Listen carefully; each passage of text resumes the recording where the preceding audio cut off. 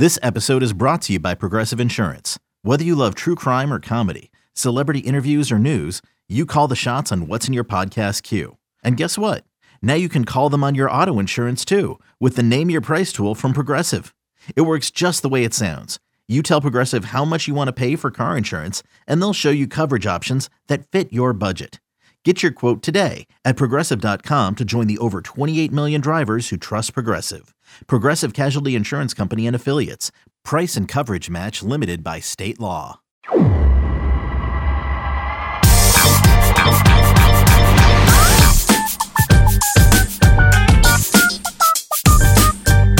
Hello, welcome into the latest edition of the Show Before the Show podcast, the official podcast of minor league baseball, as we're coming to you not live, but recorded for the first time on my first new work laptop since 2016. I know you guys are very excited. My name is Tyler Ron, Benjamin Hill, and Sam Dykstra in New York City. Did they I wasn't in the office. Did they throw a parade for my new laptop? Did they do anything to commemorate this?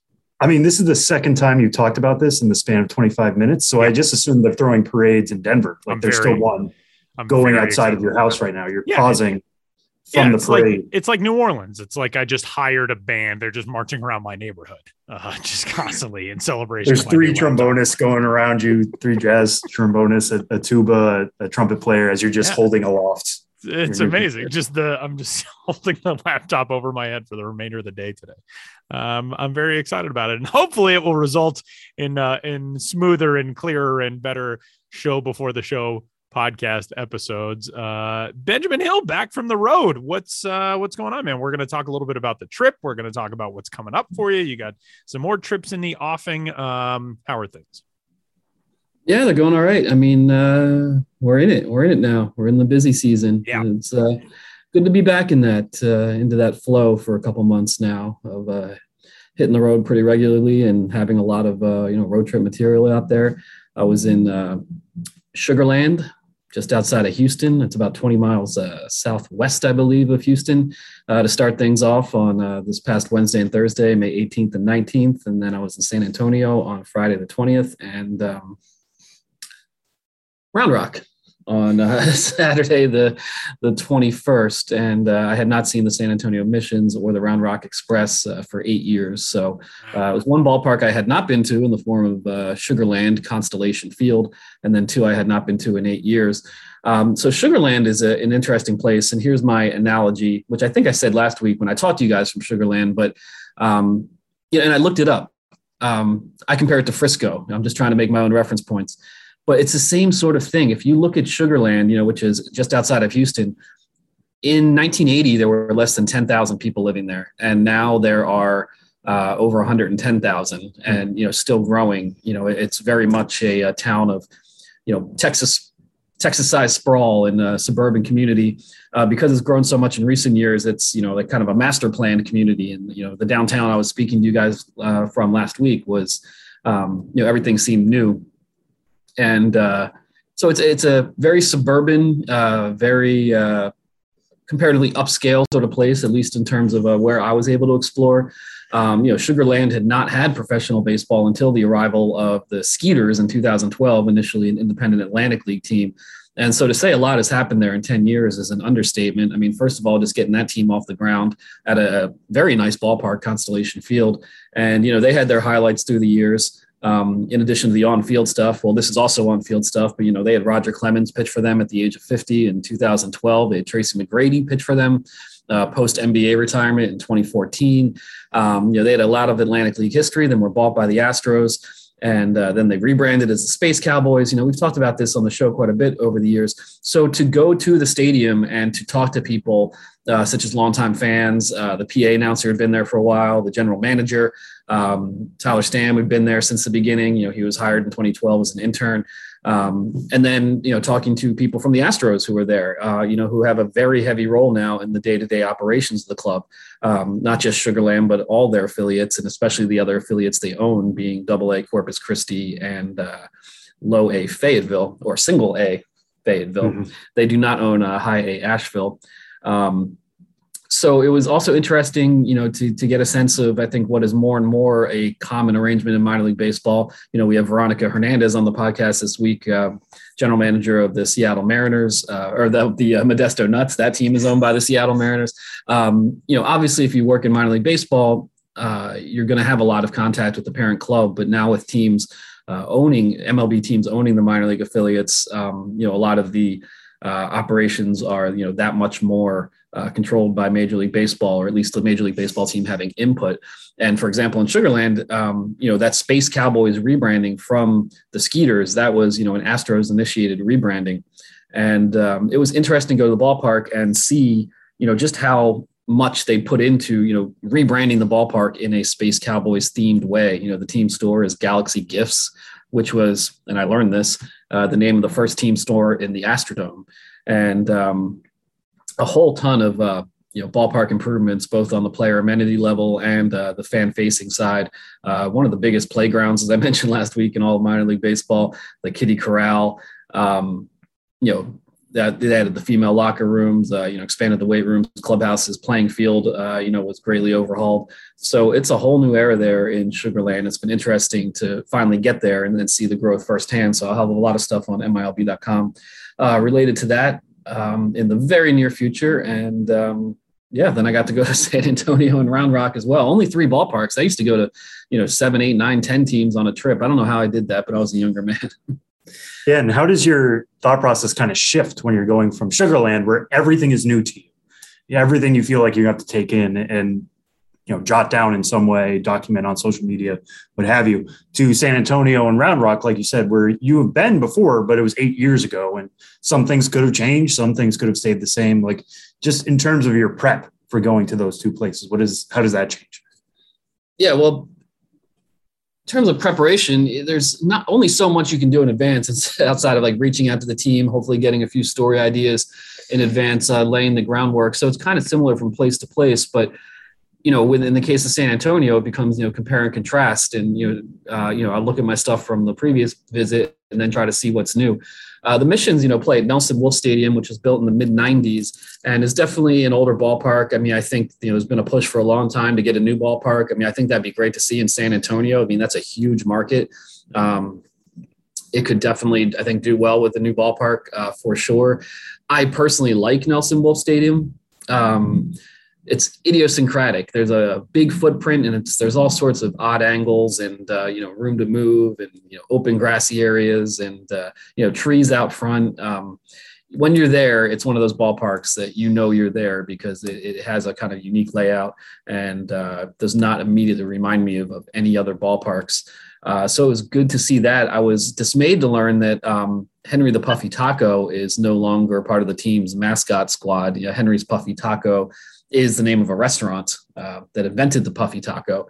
And I guess that partnership was not renewed, but Balapeño was still there, which was good to see. And I also got to talk to Big Mike Garcia, the Bat Boy, who was the Bat Boy in Sugar Land for a lot of years before moving to San Antonio. And, I always like to highlight, the interesting characters at the ballpark, such as Big Mike Garcia, people who've been working in minor league baseball for a long time, forging relationships throughout, and the kind of person the fan might not see, but are a big part of the ballpark experience.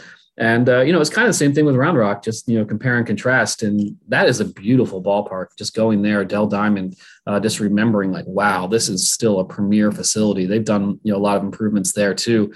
They have the home run dugout in center field, which is a group area, party area that you can rent out, which has this huge virtual batting cage, essentially, where you can customize the background to any number of different ballparks and, hit some balls into the screen. And I think the farthest ball I hit was like 220 feet or something like that. And didn't go too well for me. You could have lied. You could have said anything and we would have believed you. Yes, but part of being Ben's Biz has been maintaining a reputation for honesty and integrity throughout the entirety of my career. So okay. I'm not about to besmirch that reputation now on something so mundane as how far I hit a ball in the home run dugout at the Dell Diamond.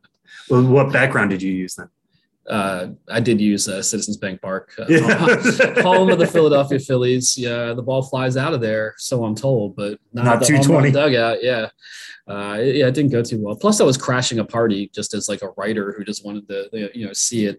And there were some big dudes, like, who's this guy? And then I got self-conscious. That's what it was. Yeah. It happens. So you can catch Ben's words from the road at MILB.com. You can also subscribe to Ben's newsletter at MILB.com as well. And we obviously are, three idiots who talk about very escapist things on a podcast, but it has not been a good week for Texas or for any of the rest of us across the country. And we did not want to ignore that. Obviously our words are pretty weak and fruitless, but the heartbreak of something like what happened in Uvalde, Texas this week is something that we're all way too familiar with, and something that very much needs to change. And, there's not a lot that we can say, but somebody who is, part of our team who was there last week. I'm actually headed to Texas next week on a road trip with my girlfriend to go visit her family who lives in Texas. It's something that we at least wanted to touch on, and like I said, very fruitless for us to try to give any words of wisdom or enlightenment or anything like that, but. We are a podcast in an industry that hopes to provide people with, some escapism and some smiles and things for even the roughest times in life. And we try to push on with that throughout minor league baseball. And we are a group of guys who have gotten a chance to visit a lot of cool places across the country and see minor league baseball in all those places. And I know, Ben, for you now, getting into this season and being back on the road and being back in relatively normal ballpark circumstances and situations and all that, you've got more coming up. And I know the next trip still kind of in the formulation stage, but what are the next destinations for you? Yeah, the next trip is coming up soon, and definitely, Tyler. I mean, I know it's so hard to speak about what happened in Uvalde or to find something to say that means anything. And coming back from this Texas trip and having San Antonio be, about an hour and a half away, which is pretty close by, the state of Texas standards, such a big state. It was tough to just be like, it is tough just to be like, here's this fun stuff. And yesterday at work, it was just like, how does what we do matter at all? Yeah. And what we're talking about now matter at all. But I feel like these are probably conversations people are having, across all different lines of work. And I guess all you can do is keep doing what you're doing, but it is really hard to do. And sometimes I want to say a lot about these things, and then I just feel, what am I going to be saying that isn't being said or isn't being yelled at or somehow would for some reason be seen as being, divisive. And it's just, it's a pretty helpless feeling. But we just keep moving along, and I'm going to keep moving along on the road. I got to get this set up. I got to get the logistics set up because it's coming soon. I'm heading on the road next week, going to Hartford on Friday, June 2nd. I haven't even reached out to the teams yet. Maybe they'll listen to this tomorrow and be like, what? No, I'm going to reach out today. Hartford on Friday, and then Saturday, New Hampshire Fisher Cats are playing as the Chicken Tenders, which were allegedly invented in Manchester, New Hampshire. Doing that, and then visiting family for a couple days in the general New England area and Massachusetts specifically. And then after a couple days away from the road, I'm going to head up to Portland, where your friend and mine, everyone's friend, Josh Jackson resides, and I'll meet up with him, and we're going to hit a Portland Sea Dogs game on Tuesday, June 7th. And looking forward to seeing Josh and getting back out there and doing that. So hitting 3 ballparks in the very near future. Then I'll come back and I'll have a lot of material. I'm sure I'll still have stuff from the Texas road trip and then stuff from those ballparks. And I'll settle in for a few weeks, and then the next trip will be in late June. But it is good to be back out there. But it's strange times all around. I do have to jump in and say that I texted Josh Jackson last week because I saw my first Portland Red Snappers hat in the wild. The Red Snappers, it's an alternate identity for Portland. It's a hot dog of regional repute. I don't really know what makes a Red Snapper the unique and cool thing that it is. It's a red hot dog, which I went to college in the University of Nebraska. There's a company in the state of Nebraska that also makes red hot dogs. So I'm familiar with that concept. But I saw the red snappers hat for the first time in the wild. I was very excited about it. Texted Josh immediately, and I'm a little jealous that that you're going to get to go there and see him, because Josh regularly tells me about like the cool places to go eat and, you know, fish and do cool stuff in Portland. And I need to plan a trip to go out and see him. I'm very jealous that you get a chance to be there very soon. Yeah, I'd be jealous of me if I wasn't me. It'll be fun. You know, and Josh and I have some similar sensibilities. We'll probably, you know, haunt some dusty bookshops and Go out to a bean supper. Yeah, go out to a bean supper. Yeah, I would nice love bean to. supper. I would love to get a bean supper with Josh Jackson. Yeah, maybe spend some time in the great outdoors. Get some little lads popcorn. Who knows? A whoopie pie. Yeah, whoopie pie. I'll get Josh Jackson to be my designated eater for some whoopie pie. It won't even be at the ballpark. It'll just be the general main scene. Yeah, he's self-conscious. He'll probably do it behind closed doors and just yell some quotes to me. Oh, man. Benjamin Hill, you can find on Twitter at Ben's Biz. You can check out all of his stuff, of course, at milb.com. And you can subscribe to the newsletter there as well. And enjoy the next trip, man. We'll talk to you next week. Yeah, talk to you next week. I guess probably right before I go on the road. Who knows? We'll deal with next week. But for now, we're living in the present. And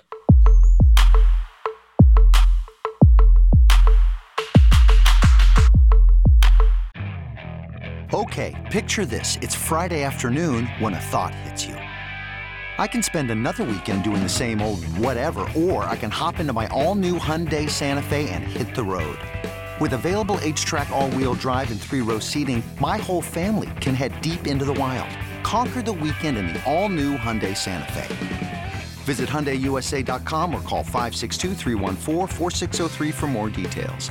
Hyundai, there's joy in every journey. Here on the Show Before the Show podcast, myself, Ben Hill, along with Tyler Mon and Sam Dykstra, are joined by Veronica Hernandez, the general manager of the Modesto Nuts. Veronica, thanks for being here today. Thank you for the invite. Now, you got hired, you've been working for the team for a number of years, but you were named the general manager just earlier this month. And, you know, along with that announcement, you know, it was noted that you were the first Latina general manager in all of minor league baseball. As someone who's written about minor league baseball for a long time, I know it can be very hard sometimes to pinpoint the first, or teams say they were the first, and then you don't know to be sure. But this is a first, and you know, very significant in the industry. And so, just wanted to start off with that before we get into the specifics of your job. Is, you know, what does that mean for you to have that announcement, and, you know, to have a press release go out, you know, with that significant information, and you know, how you approach that? It's an honor, to be honest. It's an honor to have the opportunity to be in this position, but it's an honor to be the person that paves the way. You know, you never consider yourself that person. When the stat came out, I was like, whoa, yeah, wow. So, and keep going. You know, it was a statistic that I'm proud to pave the way, but it's not the motivation that's pushing me forward to making sure that I run the best organization I can. So it is an honor. I'm excited. I'm very excited on what this means, especially to this local community, being half Latino. And it's crazy seeing like little girls come up to me and knowing the information and the news and everything and making a difference in their lives. Yeah. And now to go back a little bit, yeah, tell us how you got into this industry in the first place and your path to where you are now. A little bit of a miracle. I graduated college in 2013. I always knew I wanted to work in sports. Unfortunately, the cards were not dealt to me at that time. So I started working a ton of odd jobs in random industries. So I worked in the financial industry. I've worked in education. I've worked in the medical industry, just everything. Because once I figured out that I wasn't going to land that sports job, I was like, well, I'm going to pay off my student loans. So in a year and a half, I paid off my student loans. And then I was able to focus on the sport industry. At that time, professors let me know, like, hey, it's not a high paying industry. So I think it was a little blessing and a curse that I didn't get any position straight out of college, because then now in the industry, I can focus on the job and the adult bills other than the college weight on that as well. So from there, 2 years after graduation, I had a second half at it. I was like, you know what? I'm not doing what I set out myself to do. So I'm going to try again. And it was in different kind of spectrums. It was more of the educational route. And I was pursuing a master's degree, and I didn't even get the chance to apply to a master's degree because one of the master's programs that I was looking at, their alum kind of recommended you need more sport experience. I worked for a couple different sport entities prior, but they wanted more. So it happened to be February, prime hiring season for baseball. And pretty quickly I landed an internship at the Danbury Westerners, the New England Collegiate Baseball League. And from there, it was literally a snowball effect. I became a game day lead position within like a week. A week after that, I got a position in minor league baseball. And then after that, it was a full-time job. And then it's just been steamrolling literally ever since. Yeah. And you landed in Modesto now. And like you said, you're from New England yourself. You have an experience in Ithaca. Now you're out there in California and you've risen through the ranks with the Nuts. What makes you such a good fit with Modesto? Like, how comfortable have you gotten in that specific community over the last few years? Pretty comfortable. When I was the director of marketing and promotions, the first thing I did was try and immerse myself into the community. I wanted to learn what made it tick. I wanted to make sure I knew what were the factors of people coming out to the ballpark, or what do they do for entertainment, or what are the struggles and needs of our community. So I did that fairly quickly. I would say within the first couple of months, I was in 10 different groups, from local neighborhood committees to larger organizations. Just listening was the biggest thing. And luckily enough, I learned so much in that time. And from there, it was always like, how can we help? And we had so many programs already established that made it easy, being like, oh, easy, we can sign up for that. And it was just like approving it because, again, we already had the program set in place. We just didn't have an outlet for it. So I was finding outlets for those programs. And from there, it just got me more and more relationships throughout the city, throughout different nonprofit organizations, city leadership in general. And I don't know, it happened so fast where I just felt completely immersed. When I first actually came to Modesto, I was just like, okay, cool. Like, this is where I want to be. Something about the town made it stand out compared to others. And luckily enough, I got the director of marketing role and kind of just immersed myself after that.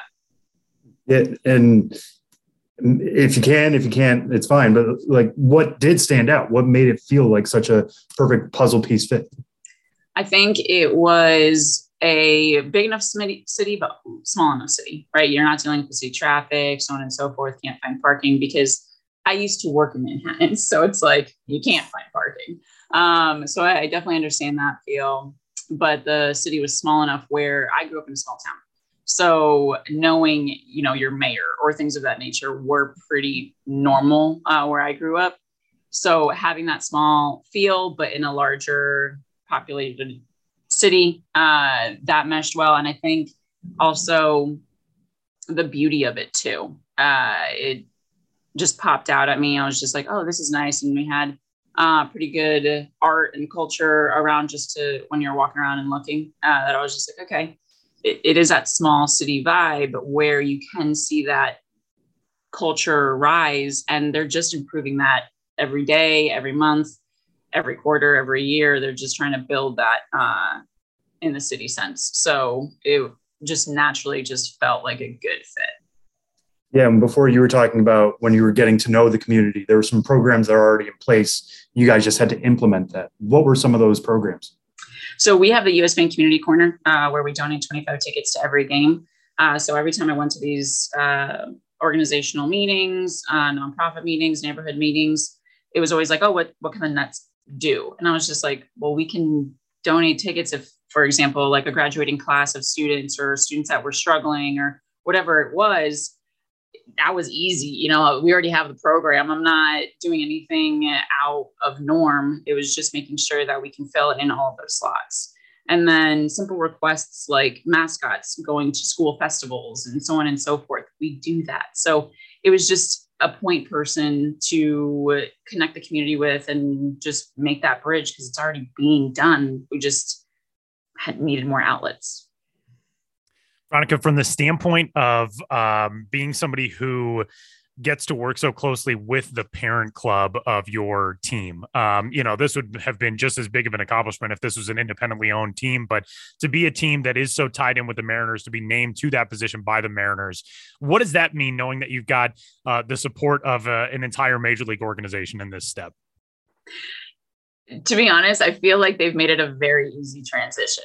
I'm lucky enough to have the support of the Mariners legal team, accounting, HR, even like the marketing department, production, ground, so on and so forth. They've just been an absolute resource. And I honestly couldn't be lucky enough because I can't imagine being in a position where you're doing it all yourself. Like there's a lot of unknowns, a lot.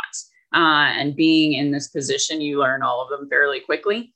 But luckily, I do have that crutch. I do have that shoulder to lean on when there's questions or I have hesitations. The weight isn't 100% on my shoulders. I'm able to reach out and ask for help. And a lot of general managers don't have that. So I am very lucky. And to work for the Mariners, like I said, they're so helpful. And they are supportive. I'm in constant communication with them like 30 times a day. Like I'm in communication with someone from the Mariners. So it's definitely unique in that support for sure. Let's talk about one of the things that in minor league baseball has been such a tremendous success over the last couple of years. Copa de la Diversión, the Alebrijes, that's the Modesto identity. And for somebody who gets to, kind of help pilot that now as a general manager, first off, what does that initiative mean to you as somebody who gets to use that as a tool in the community? And now being a GM, what are kind of the next steps for where you take that program with Modesto? So the initiative itself, I love the concept because it's that bridge, right? It's that bridge of making that particular demographic comfortable. And that's what's most important to focus on because I understand that part, right? You understand when you don't fit it. You understand when you feel unsafe. And having a program to ensure, hey, you're safe here, and it feels comfortable. It doesn't feel like you're out of place, I think is super important. And where we need to take the program, I think we're growing larger and larger. So we are partnering up with Health Plan of San Joaquin, and they're a great partner. They just are blowing it up every year more and more to integrate that bridge and make that comfortability and making sure we're reaching out in different aspects. So it's growing that more. I always challenge ourselves across the board. I want to do better, right? So we have roughly about 30% of our fans of the Latino background, but our population is close to 50%. So I want our fans to emulate what the population is. So we do have much to grow, but we are growing pretty quickly. I believe it was from 2019 to 2021. We had a 10% increase in that demographic. So we're chugging along really well, but there's always room to grow, even no matter if we get to that 50%. So it's making sure that we can bring in that entertainment, and that entertainment is local. So it's just finding those resources and getting those point of contacts to be able to come out here and have that experience and have that immersive experience as well. And speaking of having, the fan base, reflect the population of the market, that principle should apply to the front offices as well in terms of people working in the front office, reflecting the community. There's been a big push for that in recent years. And I think there is, honestly, still a long way to go across the industry to really reflect that. For someone in your position, Latina, now as a general manager, what do you think is the key to, diversifying front offices, hiring perhaps with a different perspective and really doing the work to diversify the front offices? It's super important, especially having that particular person or those particular people even challenge you, right? Because having them in the office is only going to go so far if they stand up for what they believe. And that's not just to be argumentative and going back and forth. It's more so just to see that angle. And it's super important. So when I first started here with Modesto Nuts, I was the only Spanish speaker. So imagine like handling all the marketing, all the ticket inbound stuff, all the in-game needs, and also trying to do my job while also being the translator. Now we have 3 total Spanish speakers. So that relief is heavily off my shoulders. We have one in the ticket team. We have one in the marketing team. And that helps our communication immensely, not only on the player side, but also heavily on the community side of things. So having those particular individuals in the office, I always lean on. So we have our digital digital content manager. I forgot his role for a second. And we're always leaning on like, hey, like, let's make sure we're hitting the Latin population. How are we doing the campaigns? Lean on our ticket sales staff that are Spanish speakers to know how to word things correctly. Because the other thing as well is that I have a Colombian background. So I have that upbringing and that understanding.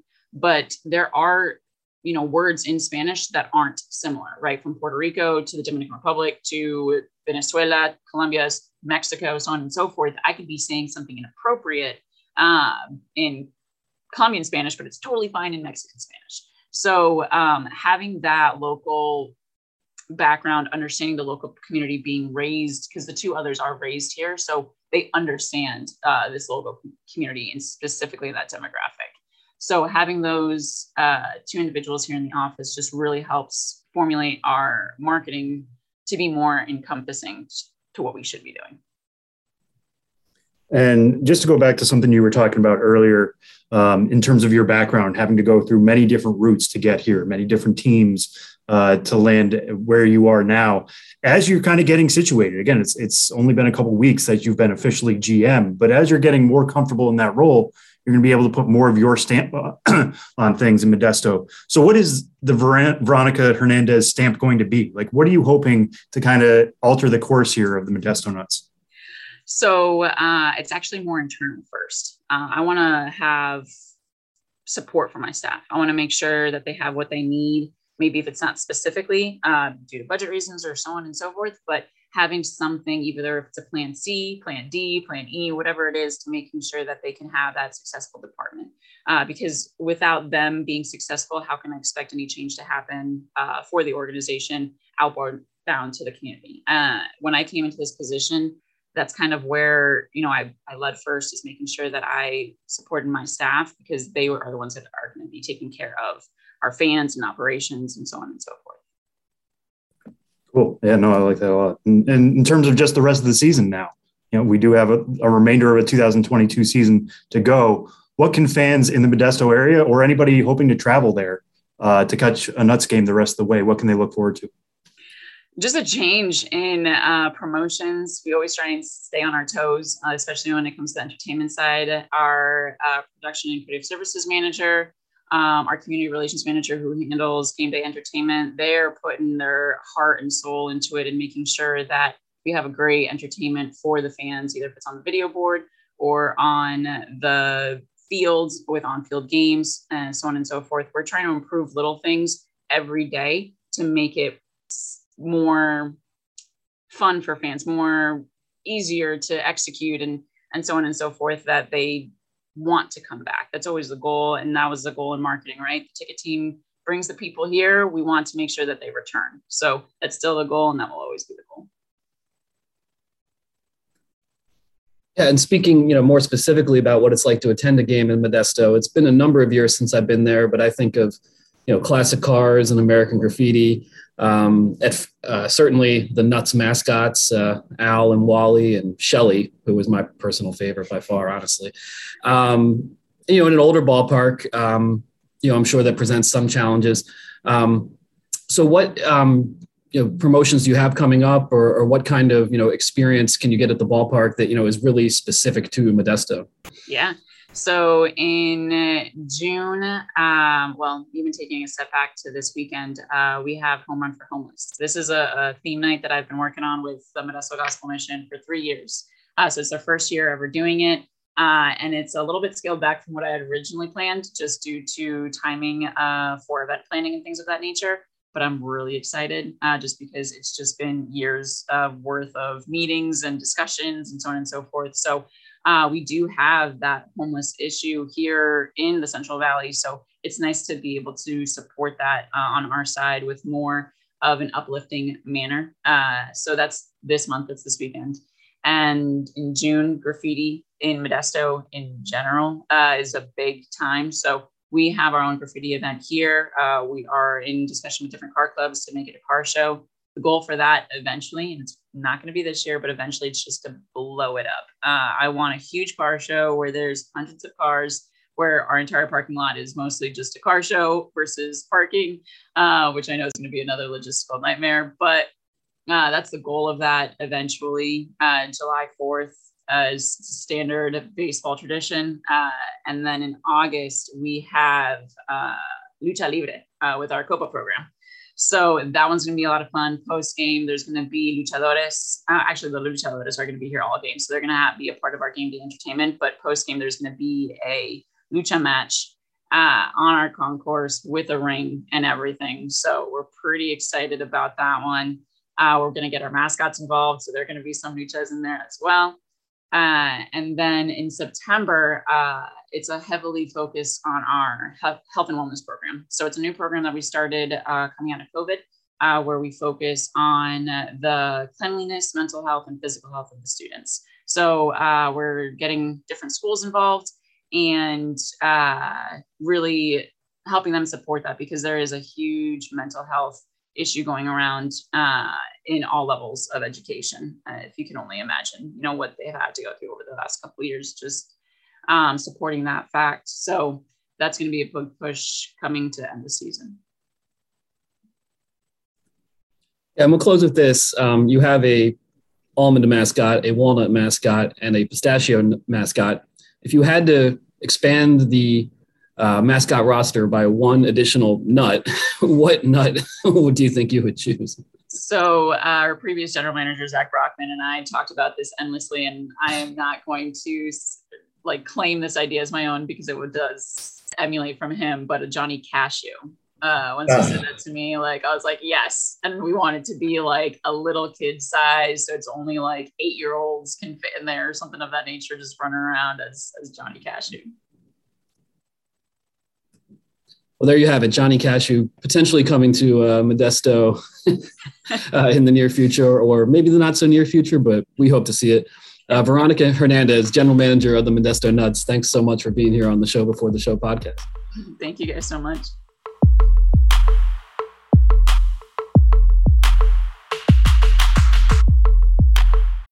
When you need mealtime inspiration, it's worth shopping Kroger, where you'll find over 30,000 mouth-watering choices that excite your inner foodie. And no matter what tasty choice you make, you'll enjoy our everyday low prices, plus extra ways to save, like digital coupons worth over $600 each week. You can also save up to $1 off per gallon at the pump with fuel points. More savings and more inspiring flavors make shopping Kroger worth it every time. Kroger, fresh for everyone. Fuel restrictions apply.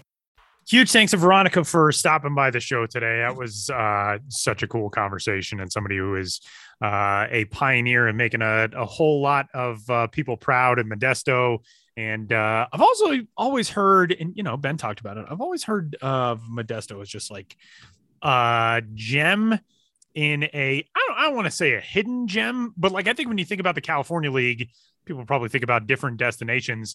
Modesto, I've always just heard such good stuff about. And I don't know if people traffic their way to Modesto quite as often as maybe making other stops around the Cal League, but it's a place where I definitely want to go. I mean, I'm not a huge card show guy, but the way she talked about that, just having that take over the entire parking lot sounds awesome. Just knowing that she found such comfort there and looked at it as hey, this is a good place to be, I think speaks really well of the community, of the city. And I can't wait to see where the Nuts go, with her at the helm. Definitely. And again, a huge thanks to Veronica for joining the show today. And with that, we're going to move and talk some on-field stuff as we continue rolling along on this week's edition of the Show Before the Show podcast. And we will start with the Major League debut of the newest top prospect in baseball, and that is Baltimore Orioles catcher Adley Rutschman, who made his big league debut earlier this week. Adley Rutschman now 5 games into his major league time. He is 5 for his first 20. 250 batting average. He's got a triple, which was his first major league hit. Somebody on Twitter pointed out that maybe the most misleading first career hit in anybody's life was Frank Thomas, who tripled in his first major league knock, and then I think only tripled 13 more times through the entirety of his career. So kind of funny to see, a catcher getting a triple as his first big league hit. Matt Wieters, the previously most highly touted for Adley Rutschman, who makes his major league debut just 3 years after being drafted in the first round as the first overall pick of the 2019 draft out of Oregon State. Friend of the podcast, Adley Rutschman. He's also played at a whole bunch of different levels this year because he got that late start to the season with the injury coming out of spring training, but he kicked things off at high A with Aberdeen, moved through Bowie. He only played 3 games with the Bay Sox, but obviously proved he was more than okay and ready to go there. He went 5 for 12 in a short time in AA, then moved up to AAA and, more than held his own there. He only hit 233, but he had an OPS of 819. This is a guy who I think we've known for a while was pretty much going to be on one of those fast tracks to the big leagues. And 3 years into your career, one of which was a pandemic in which we had no minor league season. This is a guy graduating from the prospect class, not officially as of yet, but making his big league debut basically as quick as you can as a catcher. Yeah, I mean, and just to add to your triples list, I think Manny Machado also opened his career with he did a triple. With the Orioles. So there seems to be something with Orioles prospects in the beginning of their careers with a 3-bagger, something to look for when Gunnar Henderson eventually debuts, whether this year or next year. But yeah, with Adley Rutschman getting to the major leagues, I mean, it depends on who you talk to. I think the Orioles brought him up as quickly as they thought they could. Obviously, the triceps injury had something to do with it this year. He was definitely a candidate to be on the opening day roster. Before that, he certainly seems like he was trending that direction. I know there are a lot of people in baseball who thought he could have been up last year, having climbed from AA to AAA and held himself pretty well at both levels there. He's here now. He came up last Saturday and kind of an interesting announcement. It came at like 8 a.m. So a lot of us across the country, whether you're on the East Coast, West Coast, any points in between, Central Mountain, we're waking up to the news that Adley Rutschman is a major leaguer, which was kind of not shocking because we were wondering when it was going to happen. And I always stood by that. I thought it was going to be before June. So that fit within the timeline. Major so far is seen pitches. He's seeing about 5 pitches per plate appearance, which is on the high side. And that's not a huge surprise given what we knew about Adley Rutschman in the minor leagues. You look at his stops this year between Aberdeen and Bowie and Norfolk, he was walking more than he struck out at every stop. And that kind of makes me hopeful that Adley Rutschman can avoid some of these pitfalls that some of these other major leaguers have had this year as rookies. You look at Bobby Witt Jr., you look at Julio Rodriguez, Spencer Torkelson. Those guys are all quality hitters, but they struggled out of the gate. Julio since turned it around. Bobby Witt Jr. kind of in fits and starts. We're still waiting for the breakout from Torque. But Adley Rutschman knows the strike zone as well as anybody. I think a lot of that has to do with his ability as a catcher and his work back there and how good of a defensive catcher he is. He knows when a pitch is in the zone, and he's going to swing at it when it's in the zone or try to make good contact. He's not going to swing at something that's not his pitch. So that's how you end up with a triple like that. We don't expect many triples from him going forward. He's a 30-grade runner, but he can certainly impact the ball really well. Defensively, he's going to be a fit amazingly quickly. One of my favorite things about Adley Rutschman, whenever you watch him defensively, yes, he's a great framer, and I've seen him steal a few strikes with the O's so far. He has a pretty good arm, although he hasn't been able to show off that as much so far in Baltimore. But he's a great communicator behind the plate. Every inning, at the end of the inning, he goes right up to the pitcher. He's not going to the dugout. He's not going to have the conversation in the dugout. He immediately has thoughts on how the inning went, and he communicates it immediately to the guy coming off the mound, and they have that conversation together coming into the dugout. So every pitcher who works with him loves doing so. Now it's the major league side. We're still waiting for Grayson Rodriguez to join him in Baltimore. That should be coming maybe within weeks, if not sooner. We'll see. The way he's pitching at Norfolk right now, he's certainly looking close to major league ready, if not there already. But yeah, this was a really exciting moment in Prospectum, just to see Adley Rutschman make that debut and to see the energy and electricity he brought to Baltimore. Tyler, can you remember like a better debut moment in recent memory when he came on and just looked around the entire field? Yeah, it was pretty dang cool. And, to get a handshake from the home plate umpire, to get a standing ovation from the crowd. One thing that was interesting, I think the announced attendance that night was just over 18,000 in Baltimore. And there was a tweet that said, and this may well be the reason behind the 8 a.m. promotion news, but there was a tweet that said the Orioles sold over 7,500 of those tickets after that news dropped the morning of his major league debut. So that was some pretty cool stuff too. And for O's fans, this is, you've been wandering in the baseball desert for a while, and Adley Rutschman and Grayson Rodriguez and DL Hall and all these players that are coming up or have arrived there. That is some promise to be looking forward to. And for Adley Rutschman, a guy who, we had on the show and really loved talking to a couple of summers ago. Very exciting to see him making that next step, and for O's fans as well. So strike two leads us into the step for him on the prospect rankings list, which is that Bobby Witt Jr., along with a whole bunch of other prospects, have now graduated from their prospect status. And so with that, updates to the new top 100 prospects list here in 2022, as Adley Rutschman is the new top overall prospect in Major League Baseball. We talked about this a little bit last week with who was moving up, who was moving down. Sam, anything else big on the top 100 updates that we should look for? Yeah, I'll just touch on a few things real quick. This was a little bit of a refresh. It's not a whole re-rank. We didn't vote on all top 100 prospects all over again. So those looking for like, why is so-and-so still ranked pretty high? Unless we came up with a reason to really drop them or move them up, we pretty much held rank on a lot of these guys. So I know people are looking at our list right now and wondering, well, Anthony Volpe hasn't gotten off to a great start, but he's still number 5. What's up with that? I think it's somebody transitioning to a new level. A lot of the tools are still there. Yes, he's struggled on some breaking pitches early.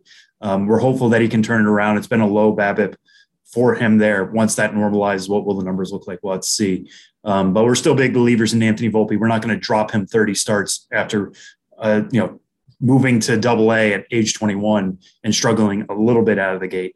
So a lot of these names are going to be in similar spots, but what do I want to focus on right now is the new names we added to the back of the list. Because like Tyler said, we had several graduations. We also had some guys moving out completely of the list. Sixto Sanchez has dropped out, Emerson Hancock, Greg Jones of the Tampa Bay Rays. So amongst those who are new top 100 prospects as of this refresh, Brian Bayo, a right-handed pitcher of the Boston Red Sox, Ken Waldichuk, a left-handed pitcher of the New York Yankees, Pete Crow Armstrong, an outfielder for the Chicago Cubs, Zach Geloff, a third baseman for the Oakland Athletics, Ivan Herrera, who just debuted in the majors these past couple of days, a catcher for the St. Louis Cardinals, and Hunter Brown, a right-handed pitcher for the Houston Astros. Bayo and Waldichuk made the biggest jumps. Bayo's now at number 84. Waldichuk's at number 91. Bayo is a 23-year-old right-hander. He's got a fastball, slider, changeup, all of which are above average pitches. He's already moved from AA to AAA. I believe he struck out at least 10 batters in each of his first AAA starts. It was mostly inexperience for him coming into the year. We needed to see how it would play at the upper levels. It's certainly playing right now. As of when I wrote this, he had a 1.82 ERA and 52 strikeouts over 39 2/3 innings. Those numbers have only gotten better since he moved to Worcester. So really promising stuff from Bayo. And at a time right now when the Red Sox need pitching help, yes, he only arrived at Worcester, but he's certainly putting himself in a place to debut in the second half of the season. We'll see how that goes. But if things continue to trend like they have, and he is stretched out, he is throwing 6 innings, I could certainly see him in Fenway by the end of maybe even July. Ken Waldichuk with the Yankees broke down his stuff a couple of weeks ago when I went to see him at Somerset. I didn't see him pitch, but I did talk to him and I broke down some video with him. Check out his whirly if you get a chance. The Yankees system pitches what's called a whirly. It's essentially a slider, but it really just glides really late and breaks really hard going arm side. Right-handed pitchers will throw it. Left-handed pitchers will throw it. They use a 2-seam grip. it seems to really work for Waldichuk. One thing that stood out to me is when I talked to him, he said basically he aims for the middle and he has pitches that go northeast, northwest, southeast, and southwest. So basically he just banks on the pitch moving in a certain direction. But if he aims middle, he can get it to the corners based off that movement. It's really impressive stuff. The fastball works well. The changeup, I think, is a pretty solid pitch. Again, he has a curveball, but also that whirly is really special. So we made him a top 100 prospect. By the way, like you said, a whirly, also known as a sweeper by some organizations. There are some really interesting stories that are all across the baseball media landscape. The Athletic did a story on the Yankees pitch, the whirly. Yahoo Sports had a story on the sweeper. Sports Illustrated had a story on the sweeper. There is some really interesting stuff, and it's like a slurve in a lot of ways, which used to be kind of a pejorative, like a derogatory, like, well, he doesn't know if this pitch is a slider or a curveball, and now it's sort of developing itself into its own pitch. And it's a really interesting movement across baseball because, when was the last time a new breaking ball was invented? Like it's interesting that teams are emphasizing this as its own distinct offering now. Yeah, it was funny. I was talking to a friend of mine over the weekend and we were bowling and he was trying to put spin on the ball as some people do. I bowl straight down the lane, but he was like, this is essentially a curveball, right? And I was like, no, it's not really, because you're sliding horizontally. Yeah. A curveball is more vertical. And then I'm like, I'm going to nerd out on you for a second here. A lot of guys will just say it's a breaking ball. Yeah. Like the pitch classification, we tend to think of it in scouting grades and scouting reports, and it's got to be in a certain box. For some pitchers, it doesn't matter what exactly you call it. They have specific movement on it. They want to move it a certain way. You can call it whatever you want, as long as it moves consistently and they know where it's going and they can land it for strikes or land it for swings and misses. That's the important thing. So we're getting into this area, whether you call it the whirly, whether you call it the sweeper, whether you have a completely different breaking pitch that seems to work for you and nobody else. We're getting into a kind of an exciting time for pitching and deciding, like, we don't need to pitch this one slider. As long as it works for you, it works for you. So Ken Waldichuk, a perfect example. Whirly, much better name than sweeper, by the way. Whirly is way more fun. And that moves us to strike three on this week's episode of the show before the show. Also, very good broadcaster hack to just call breaking pitches. If you don't know if it's a slider, a curveball, a sweeper, a whirly, whatever, just call it a breaking ball. I've also noticed off speed, because sometimes you don't know if it's the changeup or the Absolutely. Yeah. Strike three this week. We wanted to just kind of refresh a conversation that we have periodically on the show before the show podcast, which is about player development across the game of baseball and what it means. When a top prospect reaches the big leagues, somebody like Adley Rutschman, you're so excited to see him at the major league level that you think, this is it. Adley's here. We're finally going to just keep this dude on the squad forever. Adley Rutschman is still only 24 years old. If you're an Orioles fan, your thought is, we got this guy, we might be able to see him in an O's uniform from now until he's 40 years old. We got 15 play, whatever it is. We are seeing across the game of baseball yet again, development is not always linear. And this is a conversation that we have from time to time when we especially discuss top prospects reaching the major leagues. So I want to highlight some guys around baseball, and Sam, just have you talk about, what it means when we see these top prospects graduate and where they go from making that first step in their big league careers. We have seen some really impressive major league debuts this year. We've seen some guys who have made the climb to the big league level and immediately kind of asserted themselves as, okay, I can play here. There are 5 guys who I want to discuss who we came into the season with our eyes set on. Adley Rutschman obviously is one of them. We've talked about him already. 2 other guys who are in American League organizations as well. Spencer Torkelson is now 40 games into his major league career. He's actually at 39. But I got a text from a buddy the other day that was like, man, I don't know what to make of the Tigers anymore. Riley Green's hurt. Casey Mize just got sent down. Derek Skubal seems like maybe he's the ace. Spencer Torkelson may or may not be good. I don't know what to make of this team. And I said, you got to pump the brakes on it, though. Spencer Torkelson's had 140 major league plate appearances. And right now, his slash line is 183, 293, 317. It's a 610 OPS. He does have 8 extra base hits, 4 homers, 4 doubles out of his 22 hits in total. Walked 17 times, 39 strikeouts. Are the numbers great? No, they're not. Bobby Witt Jr., just about the exact same numbers wise. 40 games played, 222, 264, 405 is his slash line, and 163 plate appearances.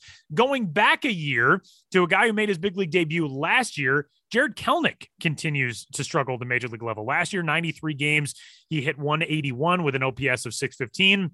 This year, 30 games, 140 average, an OPS of 510. And he's been sent back to the minor leagues. And then you see guys like Julio Rodriguez, who obviously we are big fans of. We're big fans of all these guys on the show. Most of them we have talked to on the show. Actually, all of them, I believe we have talked to for the show before the show podcast. But, for somebody like Julio Rodriguez, Julio came into this season, made his major league debut, and in the month of April, really struggled. 205, 284, 260. And Julio was getting rung up on bizarre pitches, and Mariners fans had no idea what to make of, this kid who obviously had so much talent, couldn't catch a break from a strike zone, couldn't catch a break from, lacing balls to the outfield just for highlight reel catches. But in the month of May, Julio has turned into Julio, and this is what he does at every single level. 315, 351, 522 the slash line this month. He's got 5 homers this month after not hitting 1 last month. I mean, this is what we have come to expect from him, but it just goes to show, Jared Kelenic is right on that same level as Julio Rodriguez, talent-wise, makeup-wise, future big league profile-wise. He hasn't figured it out yet at the big league level. Julio Rodriguez is in the process of doing that. And it just shows these things do not happen in the same method, and they do not happen at the same pace for everybody across the game of baseball. And sometimes that's really tough to digest when you're somebody who just wants your team to be good. And that's so understandable from a fan perspective. But I think you can pump the brakes a little bit on guys like Spencer Torkelson. They're going to be fine. Yeah, I mean, it's a fascinating time in baseball. There was an athletic story about this recently, and it was mostly focused on the Mariners for the reasons you were talking about there, Tyler. Is on one hand, you have Julio Rodriguez, who definitely you can see the turnaround happening in real time, and Jared Kelenic, who, it's gone the other way now at AAA Tacoma, and not doing particularly well there either. We sometimes forget that minor leagues lost an entire season in 2020. A lot of guys worked out at the alternate site. A lot of guys worked out at home, did whatever they could. You can't replace real at-bats or real innings or what have you. That's really difficult. So I think we were already entering a time where the major leagues were stratified from AAA. Like the biggest jump in baseball is from AAA to the major leagues. Sometimes we talk about it being from high A to AA, but it's really from AAA to the major leagues. Now you're going from, not only are these guys more experienced, but they have more recent at-bats, more innings pitched, more like they've relatively fresher to the game than a lot of these guys coming up. Spencer Torkelson only had 1 full season in minor league baseball before he made this jump.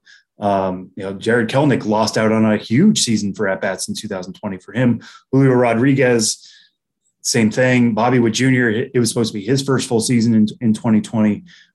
So same thing with Adley Rutschman, although Adley, like we've said, he's looked pretty comfortable in the major league so far. That's a huge factor here. And then you get somebody like Jared Kelenic, who I think, looking at the way he's performed so far, especially this year, he's hit everywhere he's been. Like going back to his days in Wisconsin, like he's always dominated, no matter how young he is. And now he's hitting a wall where that's not happening. And then you start to force things. And then that's difficult for him to swallow. And Kelenic, I think he needed that demotion to AAA because this is a guy, even going back to his days in Wisconsin, dominated everywhere he played. I mean, he never really knew failure on a baseball field. And that starts to compound when you were facing major league hitters who, know your scouting report better than ever. This is not a situation where I remember growing up hearing like, hey, if you're a major league hitter and it's your first at bat, just swing because they don't know how to deal with you. So they're just going to give you a fastball down the middle. Now we know a lot of information about these guys from the minor leagues. The second they arrive, they know what pitches work, what pitches don't work against these guys. And again, that compounds, and you get somebody like Jared Kelenic striking out 40% of the time because the book is out on him and he's getting more frustrated and trying to make up for 200 points of batting average with one swing. Moving him down to AAA, where he's still only 22 years old. I think we forget about that sometimes. Could be advantageous for him. It's not how he envisioned his career going. It's not how the Mariners envisioned his career going. But if you told me Jared Kelenic was a 22-year-old at AAA, I'd be like, wow, that's good. Good for him. He's there earlier than most. So I think we're going to get, going back to what I was talking about earlier with that lost 2020 season, I would not be surprised if we get into a point where these really talented players have a more jagged start to their career as they're trying to make up for lost time. That doesn't make them any less talented. That just speaks more to the era of baseball we're currently in.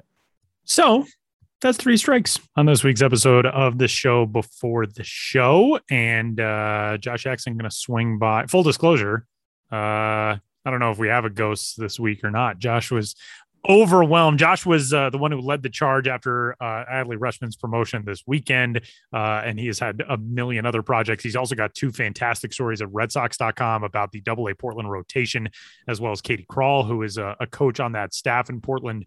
Go read those stories. They are outstanding. But Josh has been swamped as of late. So if after the bump out music from this segment plays and you get to hear a ghost of the minors for this week, you're welcome. And if not, you'll get it next week. So we're back to wrap up the show coming up next.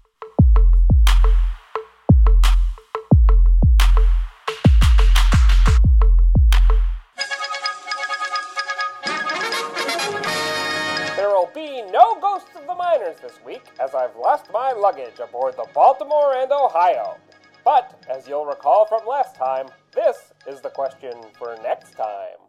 Which of these happy-go-lucky clubs had a ball in the minors of yesteryear? A, the Shreveport Gassers. B, the Port City Jammers. C, the Bridgeport Clowns. Want to know the answer?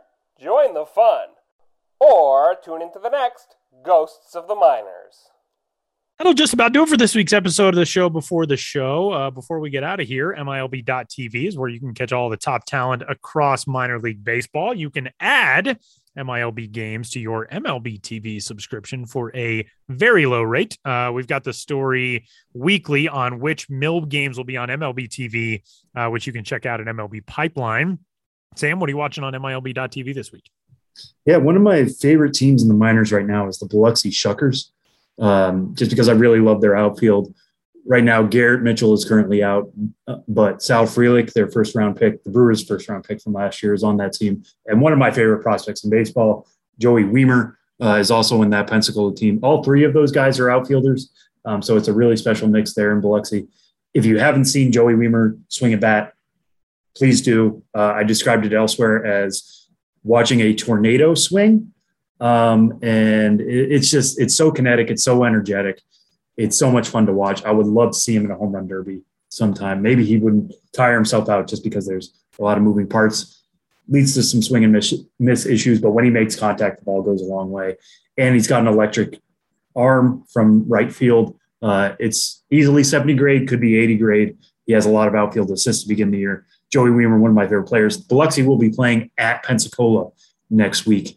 So that means hopefully we'll get to see that Shuckers lineup go up against Yuri Perez, the Marlins right-handed pitcher, who's only 19 years old, but jumped to AA to start the year. And he's really holding down the fort really well so far to start the year. 3.71 ERA. That might not be great, but he's struck out 50 batters, walked only 9 in 34 innings. He's looking like somebody who belongs at AA, never mind somebody who's a teenager at AA. So seeing that right-handed arm going against a right-handed bat and Joey Weimer, that's going to be must-see MILB TV in my eyes. So keep an eye out for that. Right now, we don't know exactly when Perez is going to start. They had put him on once a week, like it was every week the same day. The last time he pitched was May 25th. So the day before our recording of this, which would probably put him in line to start next Wednesday, but just keep an eye out on Pensacola's announcements, because you're definitely going to want to watch Yuri Perez when you get the chance. Tyler, what do you got your eye on?